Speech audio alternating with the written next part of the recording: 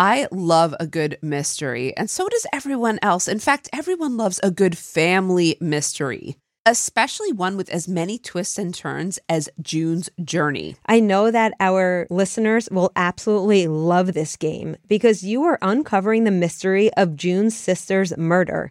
And you're becoming a detective. You're looking for clues, and each scene will lead you to a new thrilling storyline.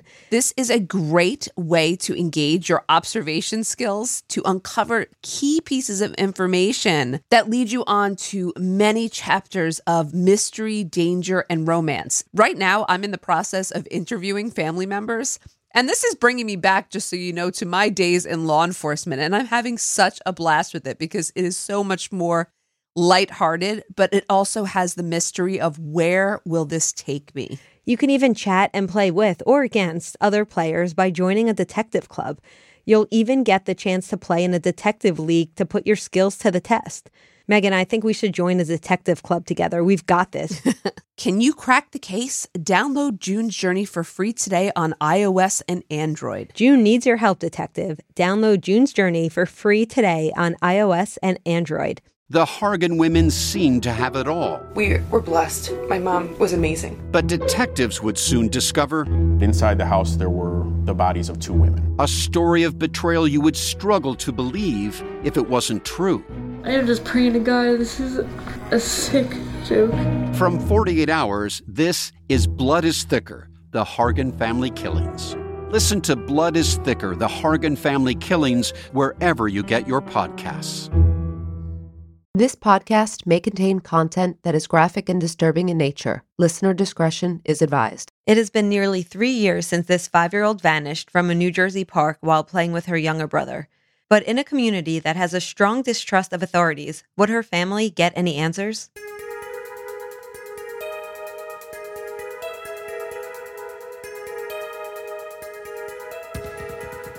This is the Dulce Maria Alavez story.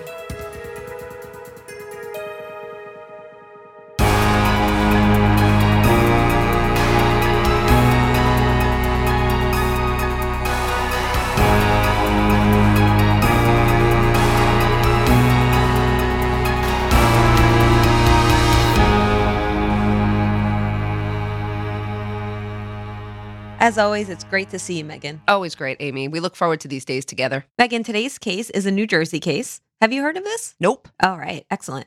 So the reason why I chose this case for 2 reasons. Number one, it's an unsolved case about a child who's missing. Oh. Number two, I read something that said some really nasty things about the mother of this child. So I was like, oh, there must be evidence against this mother. And then I read into it and saw, well, actually, there's no evidence that I see against this mother. So this is one of those cases where a woman is unfairly targeted. Well, let's see. I'm going to reserve my opinion until I hear the facts of your case. Dulce Maria Alavez was born on April 25th, 2014, and lived in Bridgeton, New Jersey.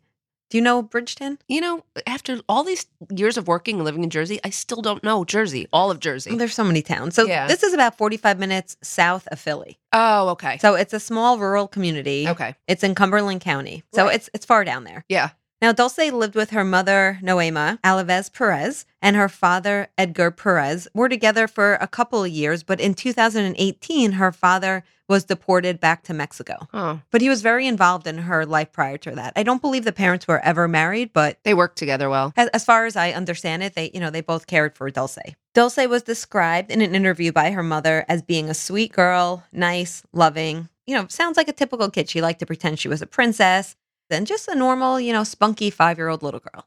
On September 16th, 2019, Noema, who was pregnant with her third child, decided she wanted to entertain her children with a trip to a nearby park. Okay. So at about 4 p.m., they stopped at a Sunoco gas station to get the children ice cream. You know how they have like a little mini mart? Of course. So on this trip were 5-year-old Dulce, her 3-year-old brother, and also Noema's 8-year-old sister, who was the child's aunt. Oh, wow. They were close in age. How old was Noema? She was only 19 at this time. Oh, she was young. Yeah, she had Dulce, I believe, when she was 13.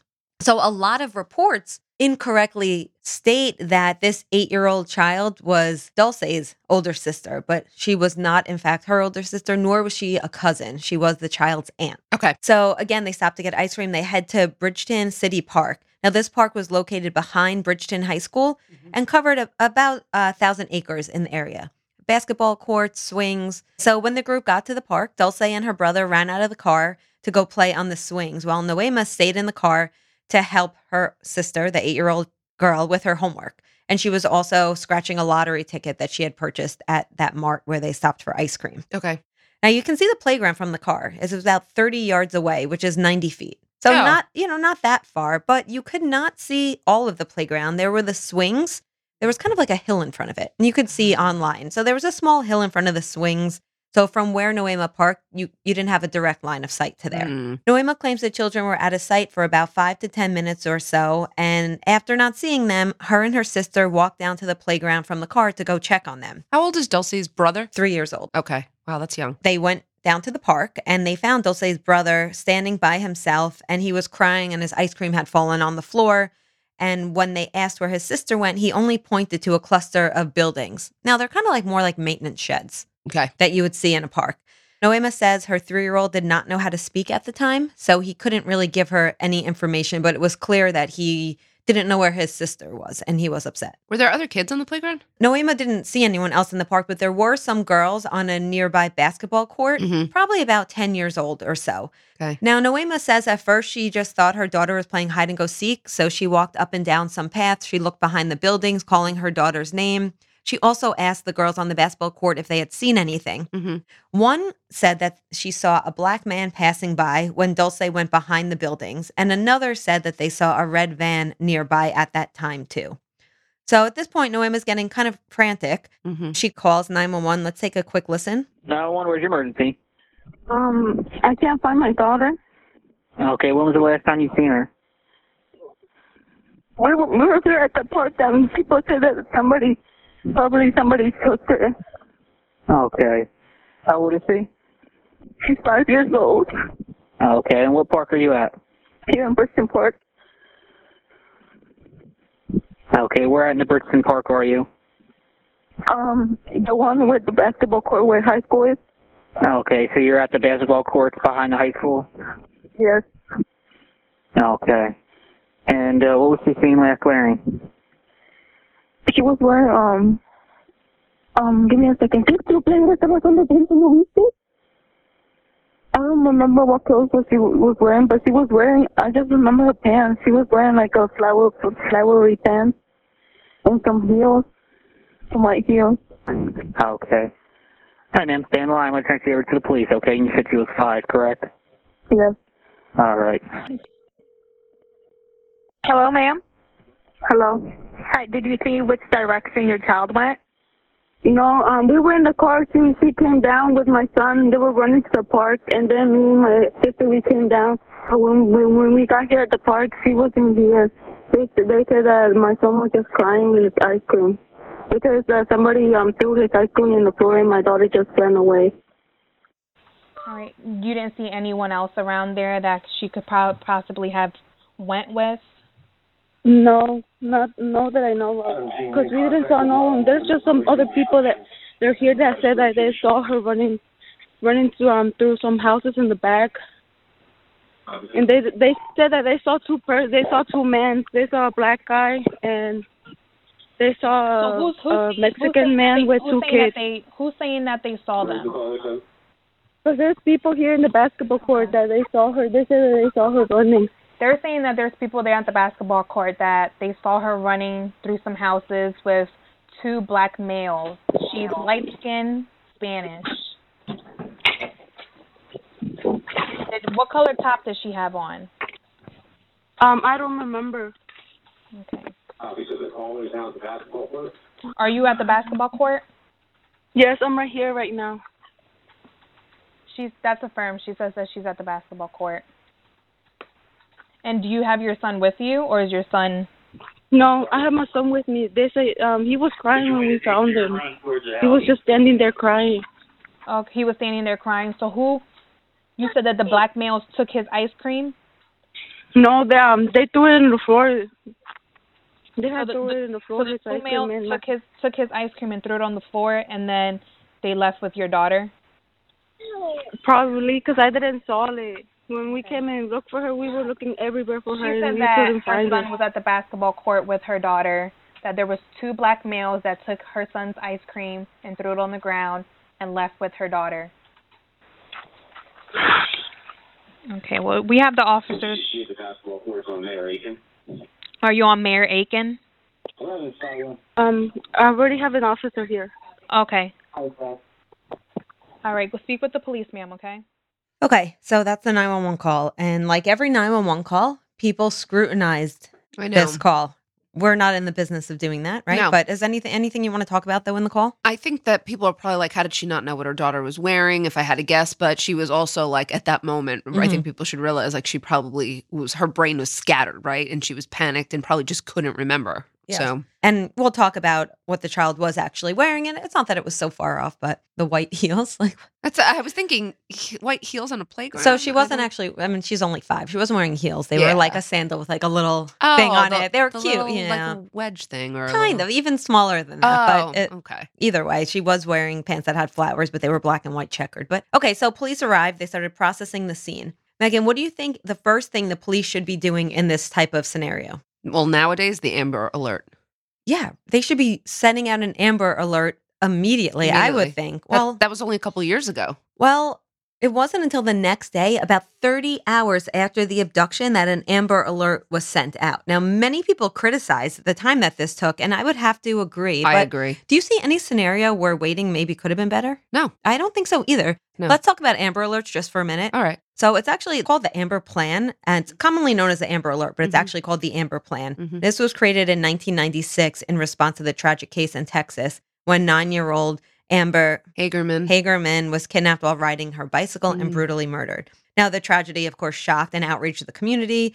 And it was actually the residents who contacted radio stations in the area and suggested that they broadcast, a special alert over the airways. Right. So in response to the community's concern for the safety of children, there was an association of radio managers that teamed up with local law enforcement and developed this early warning system. Statistics show that when abducted, a child's greatest enemy is the passage of time. Yep. Right? Do you have any idea what they, It's very quick. I know that. It's something like if you don't find them within like the first 6 hours or 8 hours, the chances go down substantially. Yeah. So it's interesting. One statistic I found that I was actually surprised by is that most missing children are found. Like 99 point something, because most missing children, especially between the age of 11 and 15, are either runaways or lost, and they're recovered. Or it's a family abduction. Exactly. And actually, of non-family abductions, there's only 20% that are found deceased. And obviously, that's a lot of children, but I think people think the numbers are higher.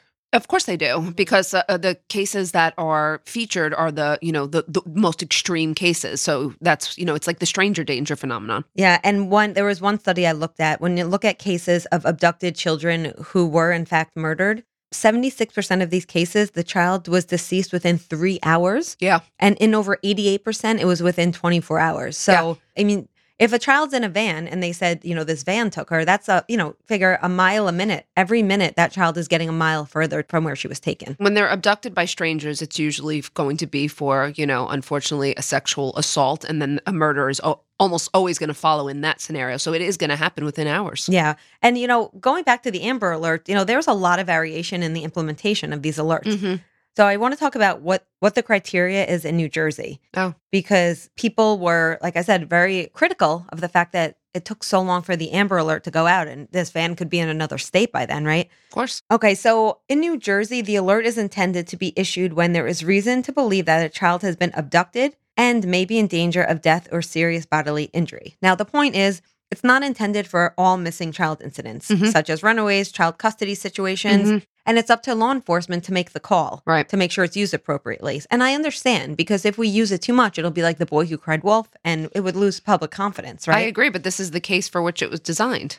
This is a potential stranger abduction. Well, is it? We don't know, because the police at the beginning, they don't know if it was a custody dispute or, I'm just playing devil's advocate. That's what some people would say. The police weren't quick to do it because they knew that, as we'll talk about in a moment, that Dulce's father and mother were not together. Who knows? It could be custody. On the surface, it seems like a stranger abduction, and I think they should err on the side of caution and put that Amber Alert out. 100% agree. The system's designed to be first response, but I think it failed in this case. Yeah. The alert that eventually did go out included Dulce's description as well as who they think is a person of interest. A thin-framed, light-skinned Hispanic man wearing orange sneakers, red pants, black shirt. Now, it's unclear where this description came from, but remember, it was also reported that it was an African-American man earlier, and I don't know where they got this. It seems like the only place it could have come from is the girls on the basketball courts, because they were the only ones who saw anything. Now, the alert described him as a suspect, but the police would say that they just wanted to talk to this person because he might be a possible witness. We see this all the time, right? The police don't want to scare off someone. Right. But it scares people off anyway. Yes. Now, police, their initial theory was that while playing on the swing set with her brother, Dulce was somehow lured into a red van. Now, this red van had sliding passenger doors and tinted windows. One report says a man waved her over and she went, which could maybe be an indication that she knew her abductor, or again, she was lured by something. Right. I mean, I think this is just speculation. It's unclear what people saw. There was also another description that said Dulce was placed in the back seat behind the passenger seat. Like she was sitting in the car and like belted in, like, and someone saw her leaving. Oh, okay. I see. So that was reported but not substantiated. Not that I could find. Got That it. doesn't mean it's not behind the scenes. Okay. You know, the police are doing their job. They were interviewing locals. They were releasing, pictures of Dulce. They even started like draining a waterway. Like they were going fast. They were looking in wooded areas, and the community sprung into action. Many local businesses even donated money. Like it was like an all hands on deck. People from nearby communities came over to help search. Some people flew drones over the park, hoping that, the little girl just wandered off and they would find her. There was also a huge candlelight vigil that was held at the park. Massive posters with her face posted all over the community and neighboring communities. But unfortunately, other than the description that we mentioned earlier, there were zero leads in the case. As far as I could tell, there were no cameras at the park, and local surveillance from other businesses and homes in the area didn't pick up anything. And there were no direct eyewitnesses other than Dulce's brother, because the girls on the court didn't actually see an abduction. Right. As far as I know, but then we have these other people saying she was seen getting into a van. So it's very, it kind of seems like contradictory statements here.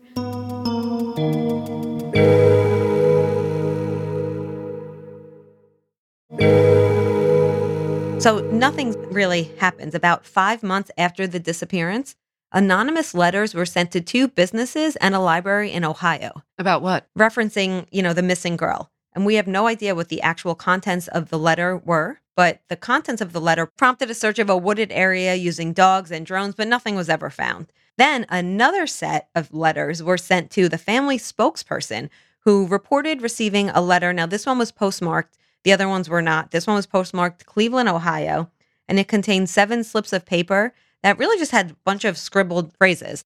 Some of the words that she was able to make out, because again, it was barely legible. The words Alaska, Mexico, border, 1776, Civil War, New England town, kids orphanage. I don't even understand what's happening. So this could just be someone trying to insert themselves. It sounds like a bunch of just mumbled words. It doesn't seem to make sense.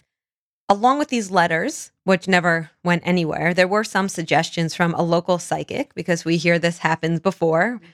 And because of the psychic's tips, there was a search in a field behind Dulce's school, some other searches in other areas, but nothing was found. There were some other tips, but everything led, dead end. Now, Dulce's mother, Noema, was intensely scrutinized by the media. Oh, I had a feeling that was coming. Yeah. And actually, many people would say she was even harassed through the use of like racist remarks. Wow. So online critics, because, this was big on social media, like most things, online critics had attacked her for not being a fit parent. One comment even going as far as saying in her culture, they don't watch their kids. That's awful. It's awful. And then in another post, another series of posts, people were criticizing her for eating a slice of pizza while community members searched for Dulce. Like, this is ridiculous. Like, everyone has to eat, regardless of if your kid's missing or not. Like, at some point you have to eat. Of course. It seems like there's a lot of criticism, but she also had a lot of support, you're saying. A lot of people sprung into action to help. People are springing into action to help Dulce. But, okay, got it. Yeah, because a 5-year-old little girl is missing. Unfortunately, in the court of public opinion, whether or not people looked at her as a suspect, they looked at her as it's her fault because she wasn't watching her child. Right. Which I think is totally unfair. I mean, You have kids. When you go to the park, let's be honest, do you keep your eye on them 100% of the time? No, to be honest, I don't know that I would stay in the car if they're 3 and 5, Right. but I've been on a bench chatting with someone else, and Right. I don't have my eyes on them the whole time. Right. So, I can't fault her. And I don't know what this neighborhood was like, if she felt like safe leaving her kids to run off. I don't know the dynamics, right? Remember that spokesperson I mentioned who received those strange letters? Yes. Well, in April of 2021, she decided she was no longer going to be the spokesperson for the family because she said that Dulce's mother was displaying a troubling lack of emotion and a lack of motivation for finding her daughter. So she totally went from supporting the family to kind of doing complete 180. Now, the family spokesperson, she said that Dulce's grandmother, who was Noema's mother, often had to be convinced to speak on her daughter's behalf. Because, this person was trying to help the family get in front of the media. Mm-hmm. And the family was kind of like not really interested. They had to be persuaded to speak publicly. Well, maybe it's also in response to the criticism that they were taking, that they're, you know what I mean, being harassed. They didn't want to be in front of the media. I mean, there's also a big language barrier. I was going to say that next. There's shyness. There's possible past trauma. Yeah. There's grief. There's guilt. Yep. I mean, I don't think it's really fair to be judging these people. But again, we don't know what she knows. Right. So, right. She further stated that she suspected since the first day of the search that Dulce's mother knew more about the disappearance than she was letting on because she is scared. So again, I don't know if she knows more than we know or if she's just speculating. But again, we're not in the business of gossiping.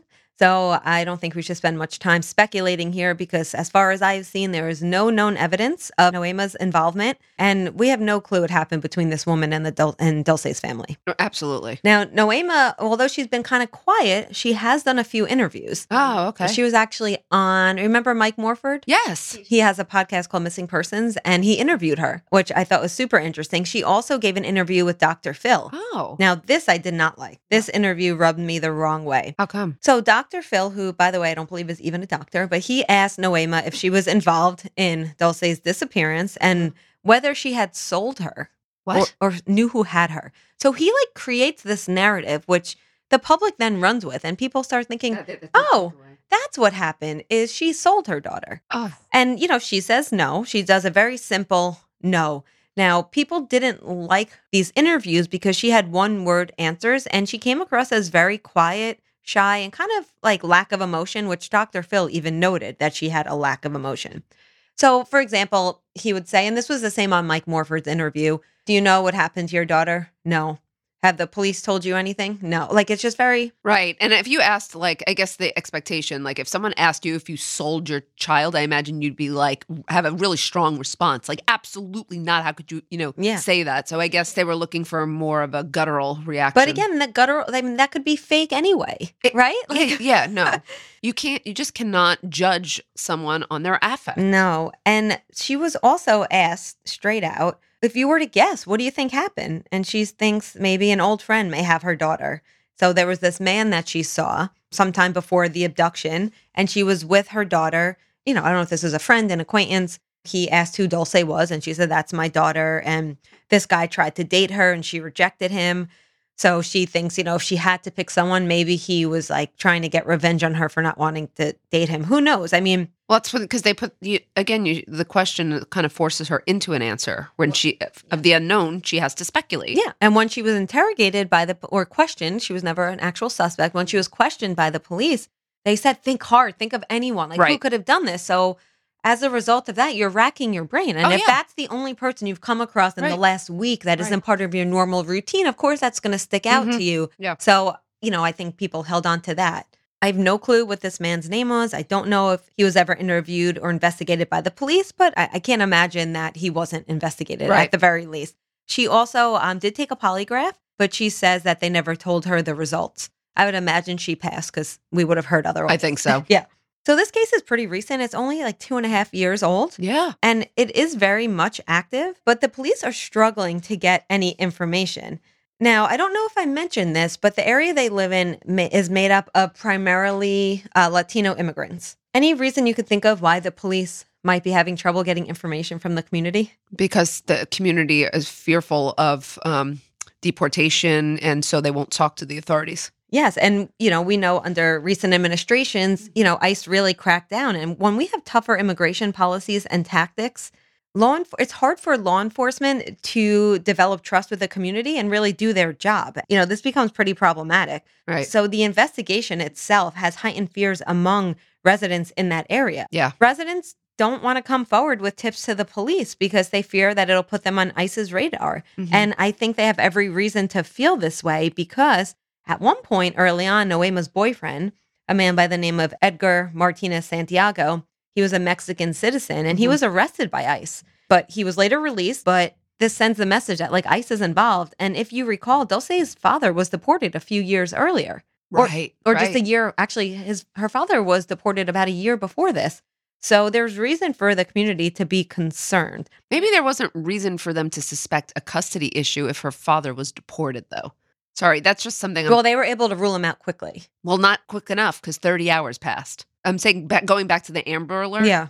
They should have been able to quickly determine he's been deported. They it's might not have a custody issue. But I feel like that maybe it took them 30 hours to. I don't know. That doesn't. It doesn't seem. It doesn't sit well with me. I think knowing that and knowing that quick enough they should have sprung into action sooner on the Amber Alert. I agree. A spokesperson for the local police in Bridgeton, they had tried to assure the community by putting out a statement that ICE does not target witnesses. ICE encourages undocumented immigrants to cooperate with local, state, and federal authorities without fear of reprisal.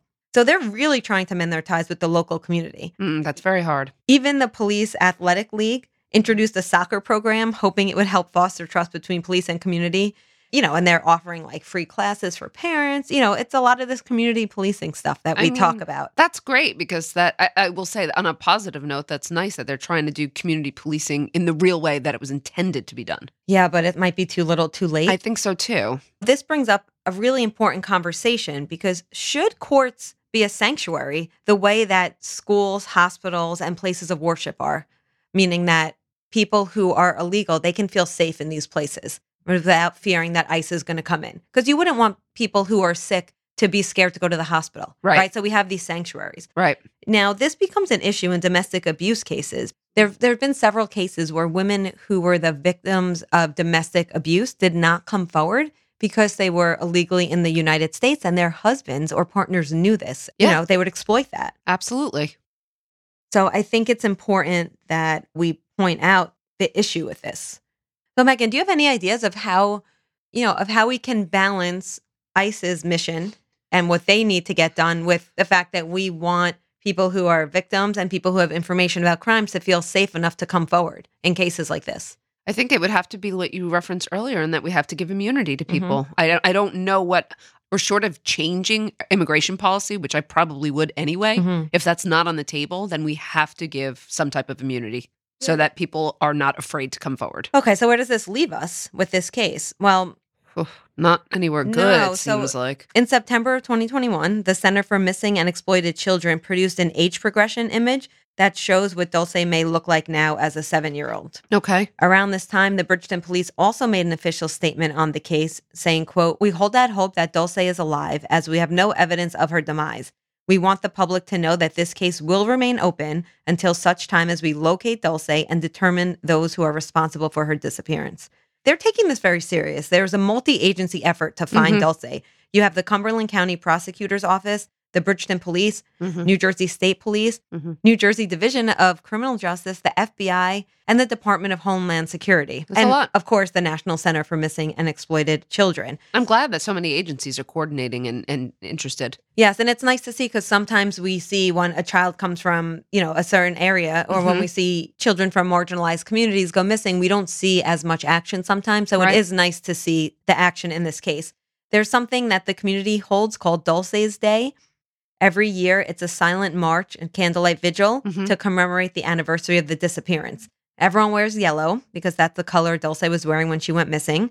They march by starting at the park, and then they march to Cumberland County Prosecutor's Office and then to the police station. Wow. And the nice thing about this event is there's a lot of events for local children. It's all about community building. So I think the police and I think officials in the area realize they need the community to kind of have buy-in more to maybe help them solve this case. Yeah. Now, I have not heard any updates since this time in September 2021, but I can tell you that there is a reward of up to $75,000 currently Wow. Now, this is through the FBI, I believe 50,000 through the FBI, and then another 25,000 from local businesses and organizations. So this is for any information that leads to the whereabouts of Dulce Maria Alavez. The child was last seen wearing a yellow shirt with a koala on the front, black and white pants with butterflies and flowers on them, and white dress sandals. And you can see pictures online. Remember, they went into that Sunoco to get ice cream? Yes. There were videos there, so that was the last known image of her. If you have any information concerning this case, please contact the FBI's toll-free tip line at 1-800-CALL-FBI. You can also contact your local FBI office or the nearest American embassy or consulate. Of course, you can also contact the Bridgeton Police. Anyone with photos or videos from the park on or around September 16th, 2019 should also contact the FBI. Right. So, Megan, now that we told everyone, what they could do, let's take a moment to talk about really the theories, just some discussion. We mentioned this a little bit earlier, but when we look at the typology of child abductions, there's usually a few motives. What are they usually? You already mentioned like two of them. Yeah. When there's a stranger abduction, it's usually going to be for a sexual assault, which will be followed by a murder. But, the other ones are custodial, so parental abductions.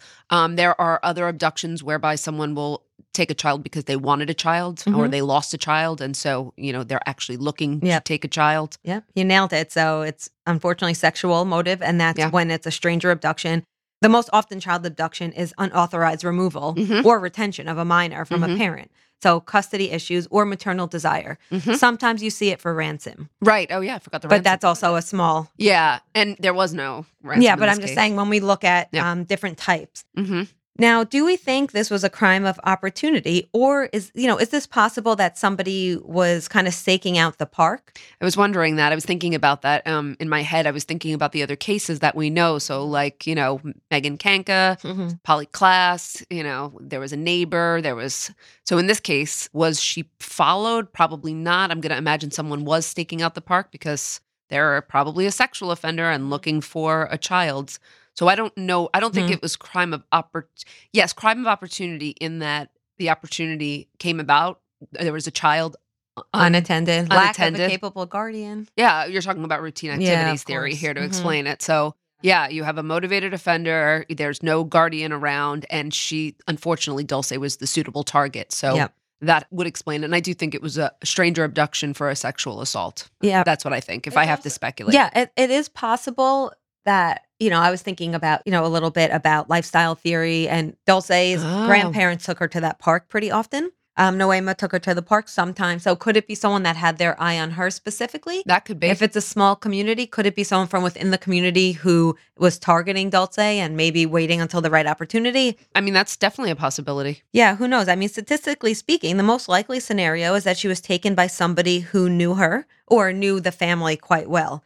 That's statistics, but I know. This is it seems to me all the indicators point to the much rarer situation, the ones that you hear about, the ones the media reports on. And I think this was a stranger abduction. Or if it's not like a total stranger abduction, like you said, someone who maybe knew her and was targeting her, but still not known. I don't think this was a family member or a friend. I mean, it's very brazen, right? So this offender is somebody who I think had an urge and they needed to act on that urge immediately, because we're talking broad daylight, red brazen. Van, orange shoes, red pants. Like, this isn't someone who was trying to be inconspicuous. So I find that interesting as well. And the fact that they couldn't find this vehicle, there's millions of red vans, but it's not like it was like your white utility van. It's not, so like it unless it was an incorrect report, unless it wasn't actually a red van. Well, maybe there was a red van in the area. That doesn't mean it's the one that took Dulce. Absolutely, you know what I mean? Yeah. Or the red van was ditched, or there's any number of possibilities. Now, I think there's reason that we should have hope because of people like Elizabeth Smart and J.C. Dugard. That's true. I mean, JC, I just finished reading her memoir. 18 years. And she was, thank God, found alive. You're talking about rare cases, right? Yes. And then even rarer that after a long time someone's found. But you're right. Happens. It does happen, for sure. Listen, I would treat it as the police are treating it. There's no evidence at this time to suggest that she is no longer with us. So keep pursuing it and have that sliver of hope. And I think it's important because when the police are quick to assume that maybe the child has been murdered, they're going to look in different places than if they assume the child is still alive. So it's very important that you consider all possibilities because if they were spending a lot of time like draining waterways and obviously draining a waterway, you're assuming a child is deceased. And I think it's okay to look there, but I think it's important to also look where a child would be held captive. I can't believe there's no surveillance in this case. That really bothers me that there's nothing around a school that would show anything. And we're not talking about a long time ago either. No, we're not. That's what I find that surprising, I guess. Or no cameras capturing like the van. Well, let's hope the police know more than they're saying. Okay. I'm going to go with that, Amy. I hope they know more than they're saying, and I hope they continue the search for this girl. And of course, if you have any information at all, then, you heard where you can contact. And I really hope this is one of those cases that we'll be doing an update with some good news sometime soon. I hope so, too. Thank you so much for this case, Amy. All right. Thank you all so much for listening, and we'll catch you next time on Women in Crime. Women in Crime is written and hosted by Megan Sachs and Amy Schlossberg. Our producer and editor is James Varga. Music composition is by Desert Media. If you enjoy the show, please remember to subscribe and leave a review. You can also support the show through Patreon, where you can get access to additional ad-free content such as virtual happy hours and an extra full-length episode each month. For more information, visit patreon.com/womenincrime.